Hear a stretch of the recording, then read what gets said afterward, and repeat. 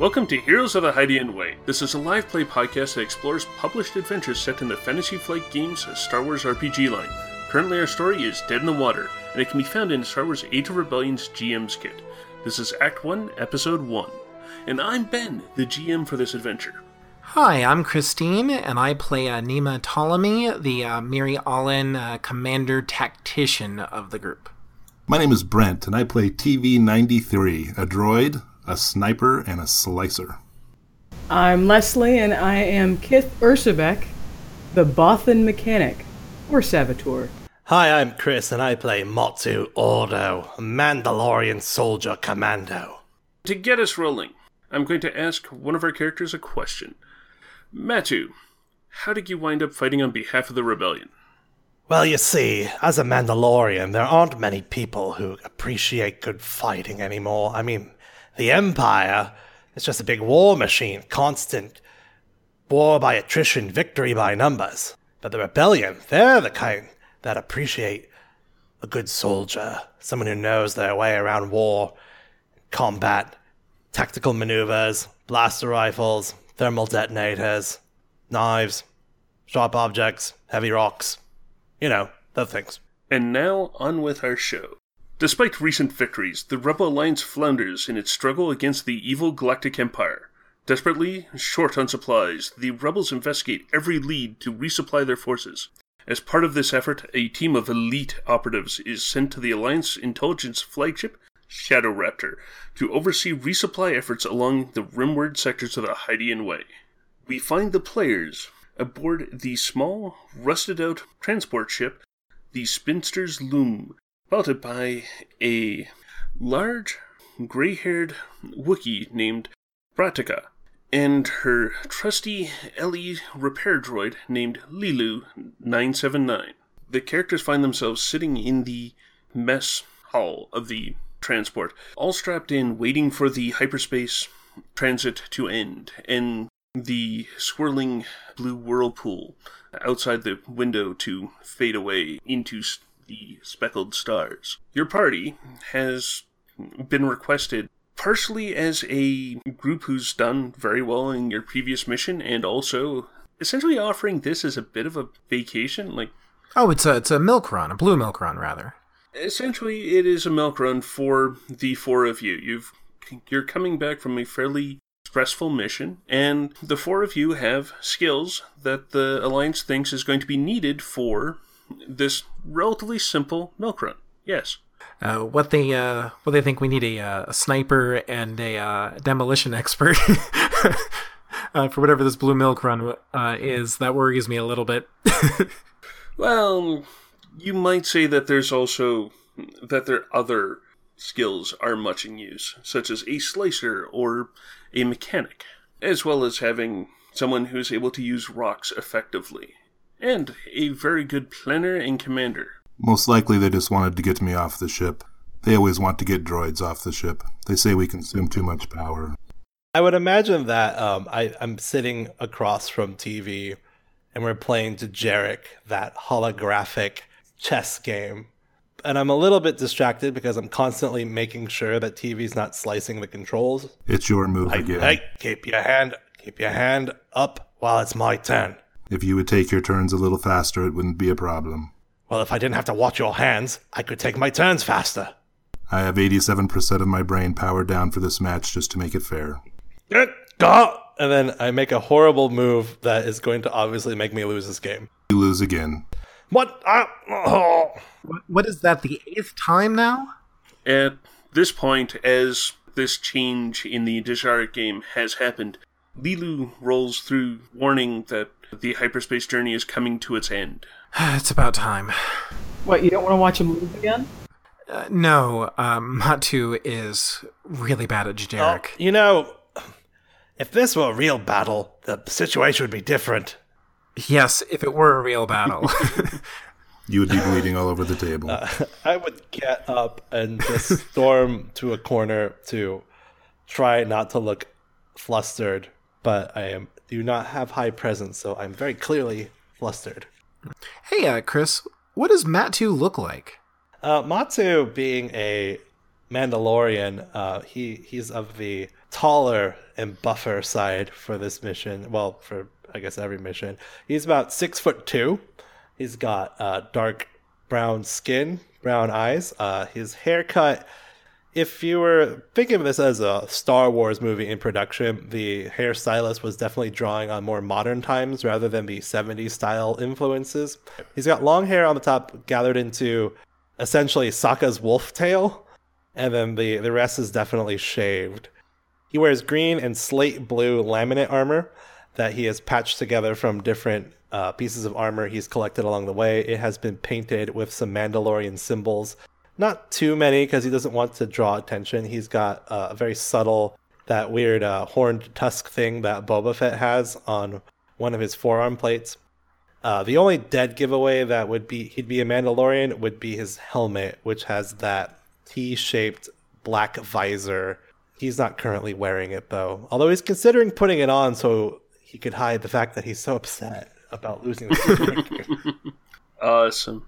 As you storm off to a corner, Lilu looks over to you and says, "Please, gentle being, we are going to be dropping from hyperspace presently, and for you organics, it can be a bit of a bumpy ride. It is an old ship that we try and keep repaired, but, well, things happen." To cut to the chase, everybody strap in. Exactly. Park your backside.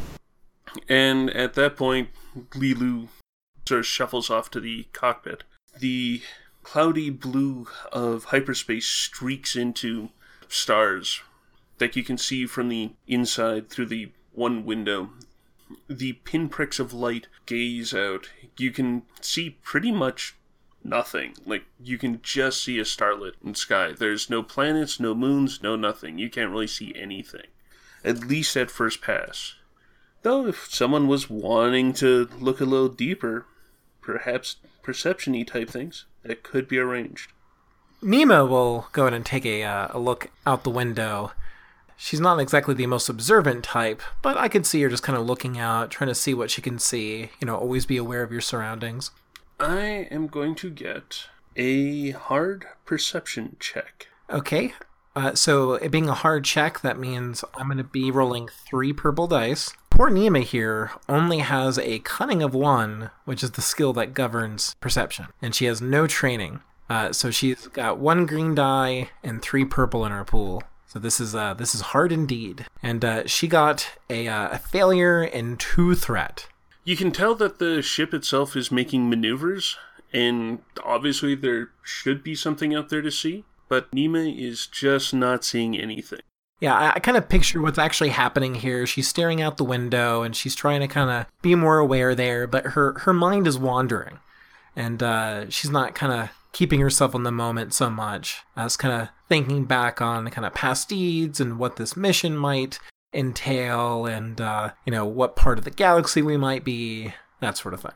I'd like to try next if the world doesn't mind. Okay, yeah, I want to limit it to one more person doing a perception check. Anybody else want to take it? Matu is not interested in looking out the window. Sulking. Okay. TV's good at it, but he doesn't care. Order the droid to do it. So it's all you, Kith. Kith's going to be looking around. If the ship is juking or something, she will be paying attention to that, just to kind of be like, okay, something's going on. To look out to see what is going on, per se. Kind of like me on an airplane. Generally looking out, there is just the star field. And looking a bit deeper, yeah, it would still be for you a 3 purple perception check. As you're sort of looking out, trying to see where this rusted out transport is trying to dock to. Are we talking like vibrating hulk of rusted mess? Or would I be able to kind of have an idea of what engines are working? Oh, the ship itself is very functional. It's just like a 50-year-old, 60-year-old ship that's been in continuous operation. It doesn't look pretty, but it does function very well. Like, the feelings that you're getting through the ship is normal docking procedures. Okay, so it's a thing. I'll take a gander. Okay. So Leslie, looks like your dice canceled out.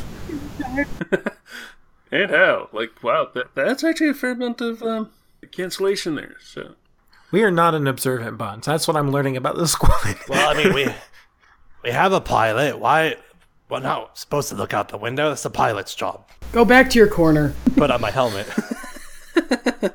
A series of familiar clangs and clunks accompany the cycling of an airlock. As it opens, you're greeted by a bug-eyed porcine humanoid. His 4 powerful forearms have ritualistic tattoos of star systems and nebulae, starting on the backs of his hands and disappearing under the rolled-up sleeves of his coveralls. He grunts at the party in broken basic. This be the Shadow Raptor. I be Takus.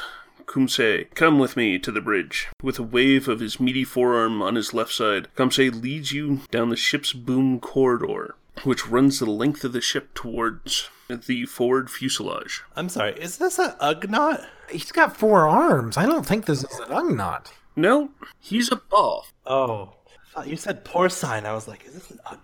I got excited. Sorry, I like short guys. This guy's kind of short too, but it's sort of like you've almost got like an extra third of a Ugnaught on there with arms.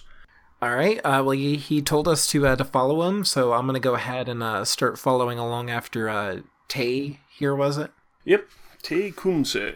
Making sure I grab my my gear as I'm going along, which consists of a pretty large shield among a number of more common military possessions.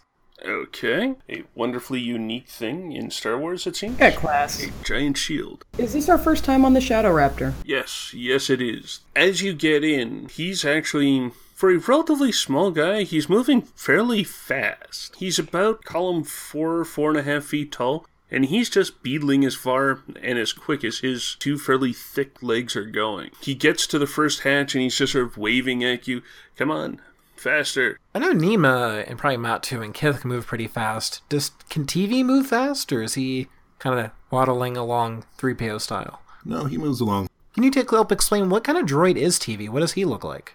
Yeah, TV is a T-Series tactical droid manufactured by Bactoid Combat Automatia during the Clone Wars before they were shut down and disappeared by the Empire. He is humanoid, so he has legs and body and a humanoid head. If you kind of look close at his sides and his legs, you can tell that he's kind of been reinforced over the years. Looks like to be able to have some extra carrying capacity. If you kind of look up towards his body, his shoulders are kind of rounded, almost like it was a barrel or a spool laying on its side or something. And he's got some sort of combat stripes across his chest and shoulders. It looks like they used to be bright red, but they've kind of faded into sort of a dull pink over the years, and it almost gives him a sort of a vague feminine impression, almost like he's wearing a top of a dress or something, which is not something that he identifies with at all, but he finds it depressing, and therefore in TV's mind he kind of likes it. His head is suspended up by 4 kind of thin columns as a neck. You can kind of see through his neck. And his head is interesting. His nose and mouth kind of looks almost like a monkey with a red light kind of in the middle. And then the top of his head looks like he's kind of wearing a hat, almost like a workman's hat or something. And then he has 2 red eyes kind of peering out from underneath that. They're kind of pixelated. And angry. He's also carrying 2 rather large weapons on his back, crossed. A blaster carbine and some sort of sniper rifle. And it looks like that's what he's been reinforced to be able to carry. Tay is somewhat nattering as he's bringing you along, stopping. Like, you're going down the spine of what you're fairly sure now is a Nebulan B frigate. This is one of those ones from Empire Strike Back, where you've got this tiny little connection going between them. You've got a forward hull and a back hull, and seems to be leading you forward down this long corridor. It's actually taking you a fair amount of time. And he mentions that the forward hull goes from deck 1 all at the top, where a lot of the communication equipment is, all the way down to deck 35, where a lot of the storage for the forward hull is. As he stops at one of these large blast doors, like fairly massive, because you could probably drive a speeder through one of these doors, making sure that everyone's still behind him. He sees that everyone's carrying their gear and their duffels. So he's asking, do ye be wanting to put your gear away? Probably be a good idea. Better than bringing it straight into a briefing. Do we have bunks assigned? Aye, of course. Just follow me. He leads you to a set of turbo lifts. It's a matching pair of turbo lifts that'll take you from the bottom all the way to the top for the forward hull. On the walls you see big painted 5s. Anywhere where you see like stairwells or like on the outside of the turbo lifts, you can see this big stylized 5 that's there. Is it always a 5, or are they different numbers sometimes? On the level that you're on, it is always a 5. Gotcha. Ben, since this is our first time on the Shadow Raptor, Kith is going to be nosy. It's a new ship, man. Is it a ship, is it a ship? Is it a giant ship? Is it a smelly ship? Is it an interesting ship? Is it a piece of crap ship? She's going to be looking and touching and trying to pay attention to everything as they're going along the halls. And this seems a good time to go ahead and direct question at you too, Kith. What does Kith look like? Well, Kith is, I want to say, about tallish for a Bothan. I think I figured about just around 5 feet. She is dark furred and has her hair always pulled tightly back to keep it from getting in the way or, set on fire or something. And she has just little cuffs at the base of her ears that, for fun, for decoration. Her hands are usually bandaged just because she's always touching and poking at things, whether or not it's a good plan. And she wears as much gear as possible attached to her. She looks like she's kind of armored, but really it's packs of tools and things kind of velcroed to her suit. One of the things that Kith is noticing is that this place is clean. On most Alliance ships, especially ones that are just sort of out there on their lonesome, the sense of discipline sort of fades away, even from the former military ones.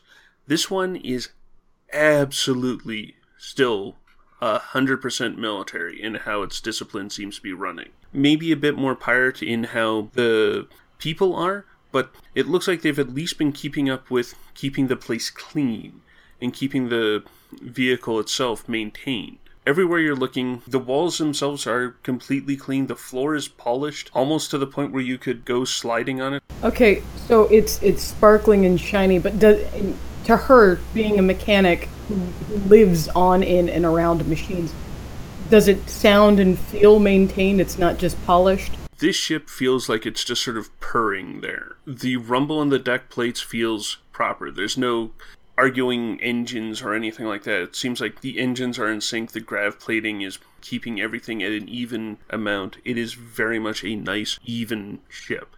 When she determines that this is the case, she kind of pats one of the walls and says, This is somebody's baby. And I can appreciate that. TV keeps an eye out for any data ports and says, I wonder what she has under the hood. Well, you two keep up. We're not here to take the thing apart. Yeah. Okay, so, yeah. As you two are looking around, Tay just sort of thumping his feet, or his foot, as much as possible. One of his hands is patting against the wall, while the other one on the same side is grasping the edge of the turbolift door, keeping it open. It's like, come on, come on! Hurrying to keep up, I actually have a question about Tay. You mentioned he's got, tattoos on his arms, right? On all 4 of them? Yes, on all 4 of his arms that you can see. He's wearing a shirt that's made for his species. But yeah, it looks like he's got stylized versions of all the star systems that he's been on, and Nebula, and actually looks really cool. Is that a boss, however you pronounce her species name, is that a thing that they do as a cultural belief, or just something that Tay in particular seems to have done? No, it's sort of a Bosch thing. Okay. Nima's got actually quite a bit of respect for that, given she's got some tattoos herself. Tay takes you to a single cabin with 4 bunks in it on deck 8, where on the back wall 4 lockers where the 4 of you can go in and rest and stow your gear. Nima will go ahead and take her shield off of her back. First tries to put it in her locker and realizes this locker was never designed for anything quite so wide. And so just settles by kind of propping it up in front of the locker. Also takes off her, she kind of has a secondary bag with a couple of doodads and a data pad, electro binoculars, that kind of thing that she'll go ahead and actually put inside of the locker. Matu will unsling his blaster rifle, which is attached to a weapon sling, but being prepared and paranoid, he will keep the sling and just put the rifle into the locker, as well as his extra blaster pistol and the extra grenade he carries around. But he will not remove his vibro sword, which is strapped to his back, The camera will pan across it, and you will see it's not a normal vibro sword. It is a very old vibro sword that has been passed down from generation to generation in his family. He will never leave this just sitting around. Besides, what if he has to cut somebody? So He even takes it into the shower with him. It's really disturbing. Yeah, Kit's just gonna chuck her bag on the top bunk and be back at the door. It's like, come on, guys. that's not a way to keep your tools in tip-top shape. My tools are on me. That's just clothes. Fair point. Sorry. Yeah, Tay takes a quick look at TV, seeing if TV's wanting to leave anything here or to continue on and take you to the bridge. TV stands there expressionless, staring at the center of the room. Tay will look up, sort of stroke one of TV's arms, and then shrug, leads the four of you back to the turbo lift to head down. Can I have noticed that weird stroke thing? That's suspicious. Step off my robot, dude. He's my friend. That's a little weird. Yeah, you totally can see that. That's kind of one of the reasons why I did that. At this point, Tay takes you in and hits the button for deck 17. As you were waiting there for the turbo lifts, you do see like large 8s on each of the walls in conspicuous places, so you know which level you're on. As you get off on level 17, Kith is going to be standing between Tay and the robot droid. Sorry. Not pointedly or anything, just there.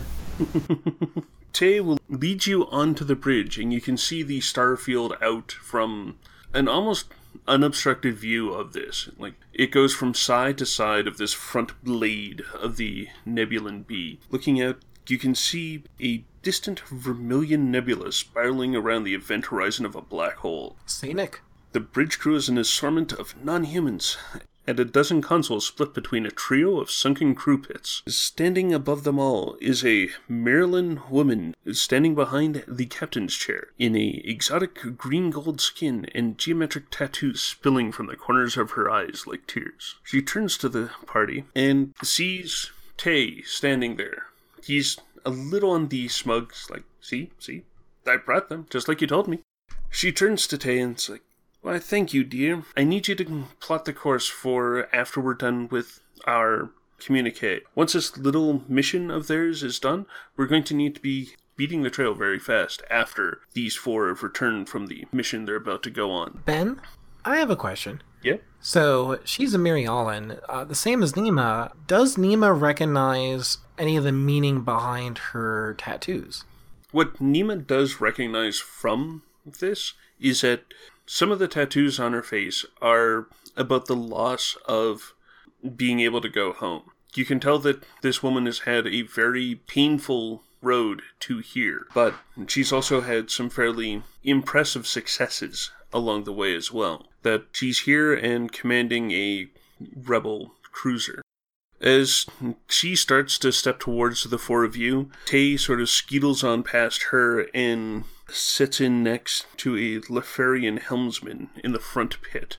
And he starts spreading his forearms out over the astro computer as he's starting to make the navigation preparations to meet up with the rebel fleet. The Mirialan captain steps up to you and introduces herself as Hilo Sortuli and welcomes you to her ship. Thank you, Captain. We're reporting in as ordered. Lieutenant Ptolemy. Pleasure to have you, Lieutenant, and your squad. I'm glad that we have someone of your skills. This may be a small matter, but is one of great sensitivity that we shall need to have dealt with in short order. Do we actually know anything of what we're supposed to be doing on this mission, or are we just sent here, you'll get details when you arrive? Pretty much. Yeah, you guys have no idea what it is. And with that, she leads you back off of the bridge and deeper on that level towards the back of the ship. You enter into one of those wonderful briefing rooms of the rebellion. Walking through the hatch, Captain Sertuli nearly trips over her fat, sleeping pet lizard. "Stang it, Bumbark!" The lizard licks a long tongue over its eye and blinks. After extricating herself and ruffling the loose tufts of down-covered skin on the back of his neck, Captain Sertuli heads through another hatch to the main conference room. Inside is a large table with a holo terminal at its center. The captain activates the holo terminal with a data card, and a ruddy-faced man with gray hair and weary bags under his eyes materializes. Thank you for arriving on such short notice. I'm General Aaron Krakeen, Alliance Intelligence. As you know, we are always in need of supplies and materiel.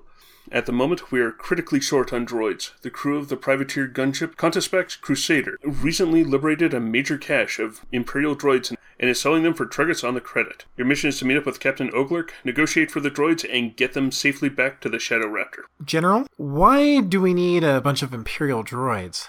Doesn't exactly seem a major priority. It's not like they're blasters or food or fuel or anything. Yes, who needs a bunch of droids? The droids themselves are needed for signal processing, logistics labor, and bureaucratic items. The administration of the Rebel Alliance is a organization that the droids are very, very aptly suited for by their very nature.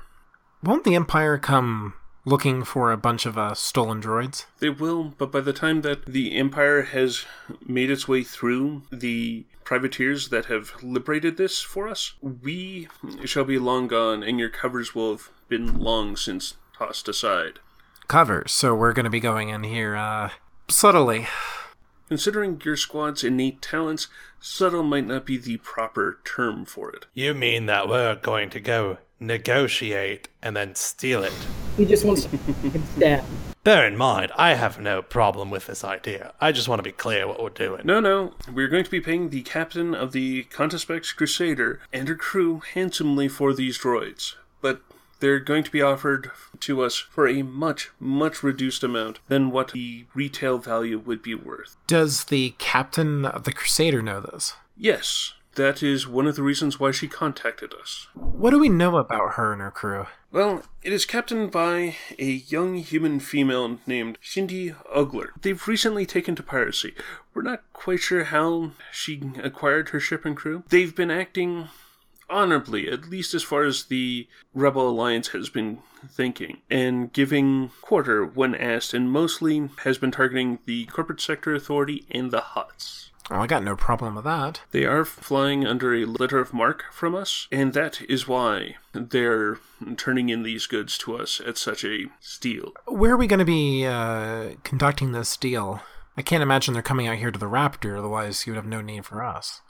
The privateers have asked to meet on a smuggler's haven called Port Tuga, just off of the Hydean Way. I think I've heard of Port Tuga before. It's supposed to be a pretty rough place. And how, under the control of a very rough Hutt. General, there's one other important matter here. How are we going to get to Port Tuga?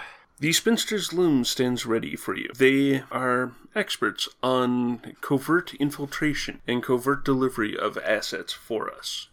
Most people don't look twice at a ship that old and in that apparent disrepair. It's going to be a very tight amount of time to get from here to there. Of course it is. For the meeting is scheduled in 12 hours. Grand plan. Then we really shouldn't have bothered to stow our gear. I'll get the bags. Are we going to have a credit chit or anything to help us pay for these droids? The good captain will have a briefcase which will be able to interface with the Interstellar Banking Authority and transfer the amount on behalf of the Alliance to their accounts without leaving much of a trace at all. So we're just showing up, making the transaction, and then getting out of there. And we're needing your mechanics and your slicer's abilities in making sure that the droids themselves are what is being said to us. That the inspection of merchandise is most assuredly going to be needed. And that it's not an Imperial trap. One can only go so far, but yes. Oh, I'll bring the grenades anyway. Any other questions for Jan, head of Alliance Intelligence? I actually have a question. Okay. Just out of curiosity for context, what do you mean by letter of marque? They're privateers. They're pirates with a actual letter saying the Rebel Alliance isn't going to shoot them. Okay, so it's saying, we're pirates, but you don't shoot us, we don't shoot you. If you're Rebel Alliance. Yeah, there were letters of marque for pirates that said that you're a legal pirate for us, but not a legal pirate for anyone else because you're stealing stuff from them. Yar. TV says, thank you, General. I'm certain once the droids have been purchased, had their memories wiped, and been reprogrammed, they will be excellent servants for the rebellion. I nudge TV and say, your memory's going to be wiped if you don't cut that out. He's being enthusiastic, the only way he knows how. And I know that you will serve the Alliance well, TV. As at that point, the holograph display flickers out. Standing there next to the door is the captain with what looks to be a nice, shiny metal briefcase, somewhat reinforced, possibly a decent improvised weapon. I think at this point, quite literally, Matu is going to leave and go get the bags. He doesn't want to waste time. He figures that Nima will take care of the rest of the details and fill him in if needed, so he literally rushes off to the turbo lift. Yeah, Nima will go ahead and take the briefcase. Is this whole thing necessary for the equipment we'll need for the transfer, or is it just a fancy case for something smaller? Captain Tertulli opens a case, showing you how to open it, and you can see a transmitter, almost a full-out computer, that the top of the case has this fairly large antenna in it. You can see a lot of cycling numbers on a lot of it. You can see on it where you can enter an amount of cash. You can see a line there for like an account number that's like half the width of the briefcase, and a keypad underneath. It looks to be a banking transfer. In some ways it's an ATM. It's sort of a high-tech, single-purpose money transfer device that looks to have its own power source. The captain mentions that the most that the Alliance can afford is 4 million credits for the lot. How many droids is this going to be? We're uncertain, but we were told that it was going to be in this vicinity for worth. You are to be going out and inspecting the merchandise to ensure that the Alliance itself is not getting ripped off. And I imagine to try to get you a better deal. If you were able to get us a better deal, that is much to the Alliance's benefit. I'm quite impressed. I was just found on the battlefield as scrap. And you have made an excellent recovery, good sir. Is the Loom going to be able to haul all these droids back? That might be an issue that needs to be figured out at the time there. They obviously have been able to transfer the equipment to Portuga, so that is going to be one of the little details that we're expecting you and your squad to be able to deal with. Well, for 4 million credits, they can throw in a transport ship. Meanwhile, on Deck 5, along the long corridor that stretches from one hull to the other, Matu has all of the bags and is shuffling down the corridor like a dad trying to make his flight and carrying the entire family's luggage. Just kind of waddling back and forth like, oh, can't believe we brought all this aboard. We could have left it back on the ship. But hey, Bronica, you could help, you know. As you call out for that, Lilu comes out, and it's a little tech droid, but little tech droids seem to have a lot of strength behind them, and takes 2 of the bags from you. It sort of shuffles off into the ship. Yeah, it's probably Kif's bag of random clothes. Just, take that one. Clothes or explosives? It's probably both. And you volunteered, dude. He's got like the shield on his back, and it's just a mess. Right? And like a bag over the shield. And by the time you make it to the ship, the rest of the party is met up with you, carrying this other fairly sleek briefcase. I think kind of what actually is sort of happening here is you kind of reach the ship with all your load the same time we're arriving, and immediately like we're just kind of like walking past you. You gotta struggle there. Timmy, grab this. Timmy, it's gonna fall. It's going to fall. I help the shield balance slightly better on your back. I don't actually take. You're doing an admirable job, Matt, too. Absolutely. I would help, but my hands are full here, Nima says, holding onto the briefcase, clearly just messing with you right now. Right, well, I wouldn't imagine of making you carry anything, LT. You're the boss. I would help, but I'm just a little senior trooper. What can I do? And at this point, Lilu has come back out from the ship and is grabbing another duffel off of you. You are a tiny boffin. I wouldn't expect you to carry anything. But the droid! Hey, droid! Okay, see, TV, in the time you've done nothing, Lilu's done 2 things. How do you feel about yourself? Please, give me the bag. We need to hurry. We need to get those droids reprogrammed so that they can start fighting for the freedom of organics. With that, he grabs a couple bags and goes into the ship. Is it frightening? That's probably the most upbeat I've ever heard him. That's also the most disturbing thing I've heard in a long while. All right, all aboard. So once I assume the launch procedure is happening, you can see Matu visibly relaxes. He very much dislikes these meetings with Alliance upper brass. He's really only comfortable with Nima and taking orders from her. And so this is the moment where he feels at ease to speak up about the mission.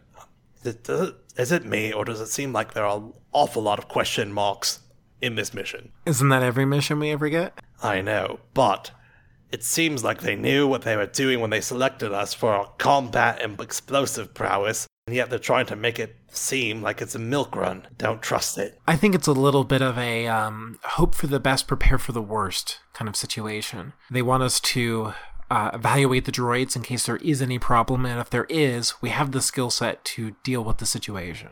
Although exactly why they selected us, and why they are trusting us with 4 million credits, that's a whole other smashball game.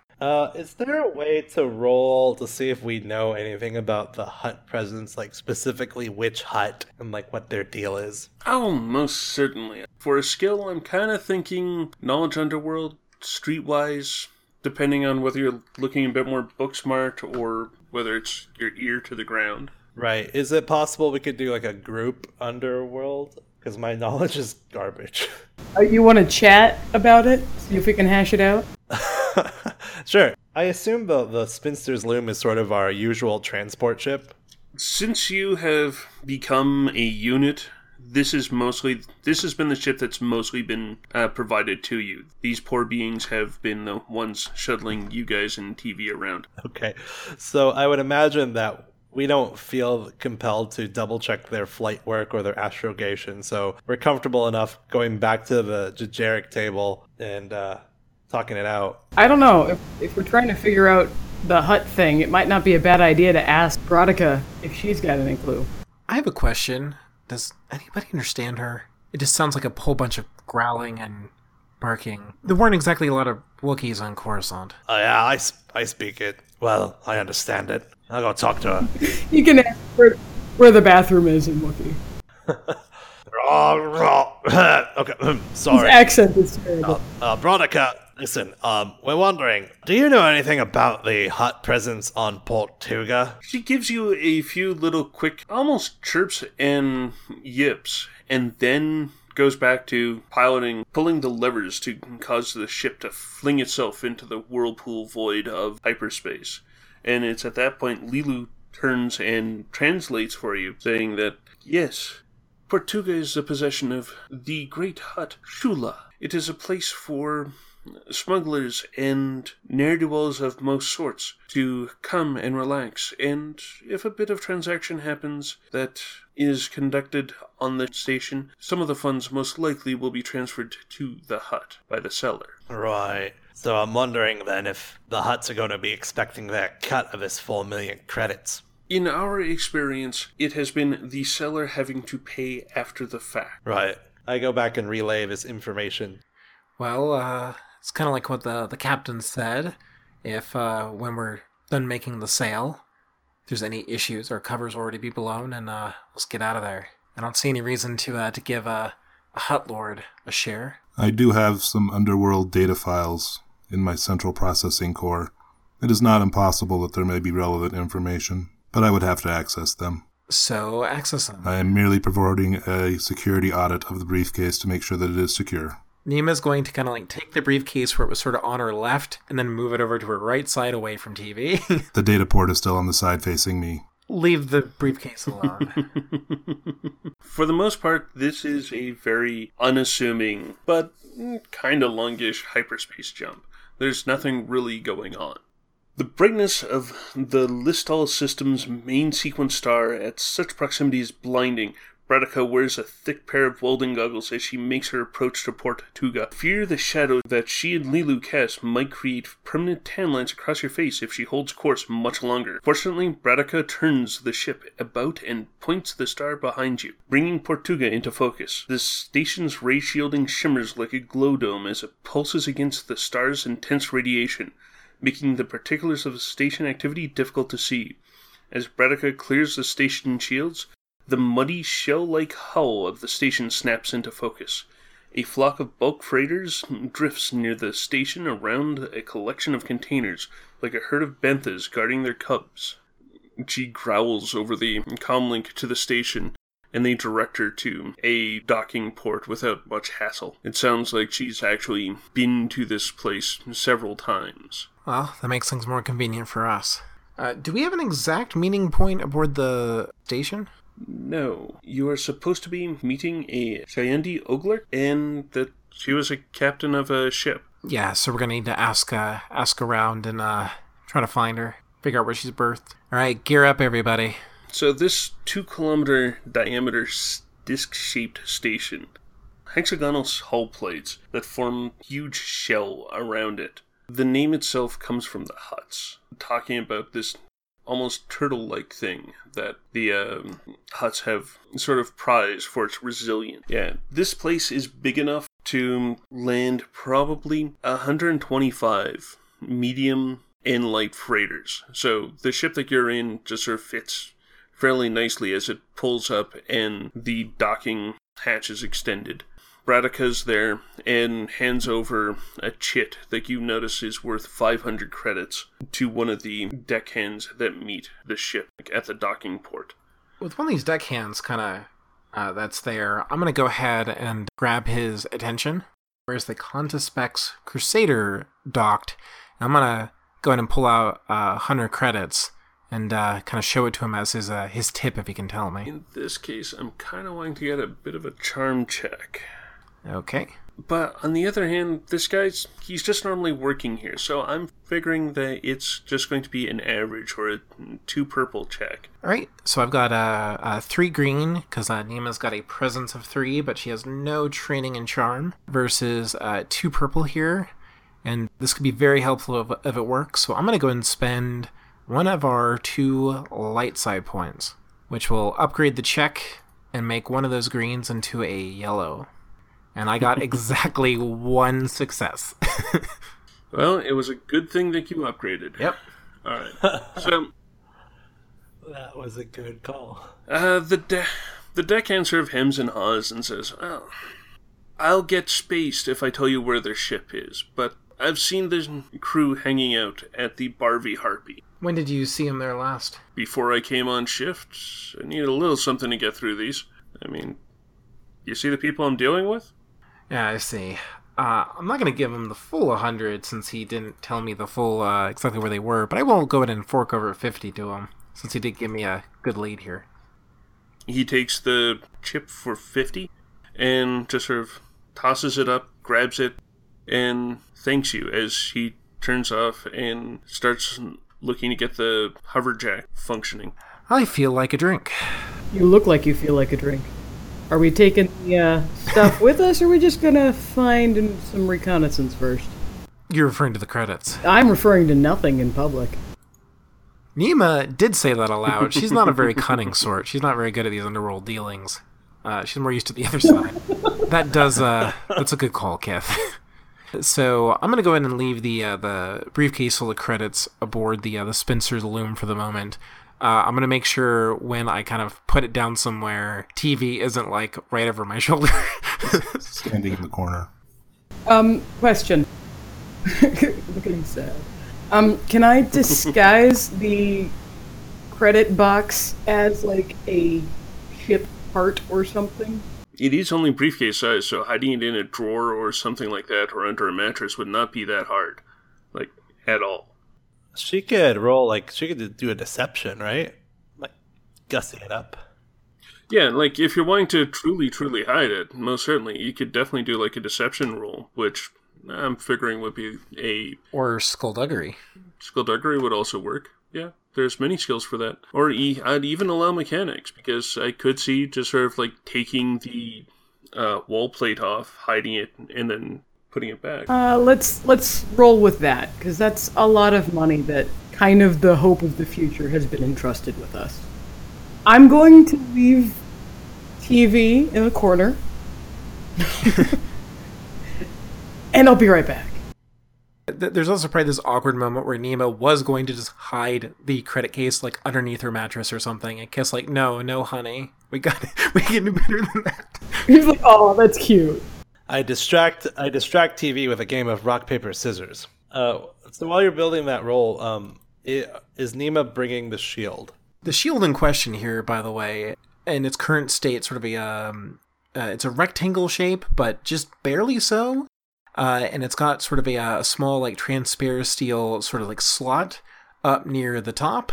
And there appear to be a few moving parts kind of further down, but it's basically like a big old riot or blast shield here, the sort of thing you would expect more to find from a special weapons team than on a military officer. So for the roll to, semi-disassemble one of the bulkheads and put the briefcase inside, for someone who's actually trained in mechanics, has their tools around, I'm figuring that's actually going to be an easy or a 1 purple check. On the other hand, I'm just wanting to spend one of the 4 dark side points that I've got, so it's going to turn it into a 1 challenge die, or 1 red die, instead of 1 purple. Alright. Kith calls upon her misspent youth at the garage, and I think she does okay. Sort of describe for everyone what you're doing with this case and what you're trying to do with your mechanics skill. Well, I'm gonna go walk down one of the corridors, and I'm actually gonna go with a floor panel, since I know that there's generally lots of tubes and things down there. And, they're not something that's always, they're not irregularly futzed with, so they don't look unusual if you pull one out and put it back. That's just something that happens in day-to-day use. So I'm gonna pull one up and kind of tuck the thing up and behind a couple of tubes, and then just kind of shove it all back and maybe spread some dirt back over, and walk away. Possibly whistle. Well, and with 4 successes and an advantage, that is something that sounds exactly like what happens. It's just this textbook, open up the floor plate, slide the briefcase in, close the floor plate, dirty it up a little so that it doesn't look that dirty or conspicuously clean, and walk off. Alright, you guys ready to roll? Now, Kith, just because we're going into a bar doesn't mean you have to drink all of that alcohol. I thought that was your job. As you know, as a dedicated Mandalorian warrior, I do not drink alcohol. I'm sure. Yeah, it's always one of the strangest things I found about you. So, as you're heading down this fairly tightly packed, almost boardwalks, that there's people of all different species there. And you go through this actually fairly alien-looking arch. And as you do, you hear the sounds, Bekik Baron. Just sort of on the other side, you see this food stall that has all these different sort of biscuit-type sandwiches and a assortment of biscuits for purchase. And then you look sort of behind you at what actually made the noise, and it's this weird alien arch, like almost insectoid in its stylings. It looks a little bit sort of disconnected, but yeah, you swear it's like Bekik Baron. And the name of the stall itself is Biscuit Baron.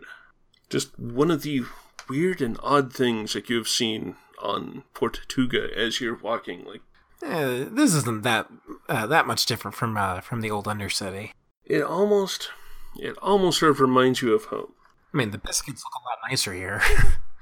As you arrive, the Barvey Harpy is in full swing, with species of all kinds drinking, dancing, fighting, and generally carrying on and having a wildly fun time. The music consists of a lively Kitara and synth duet masterfully played by a pair of Zabrak, and the rhythmic stomping of those dancing and clapping along.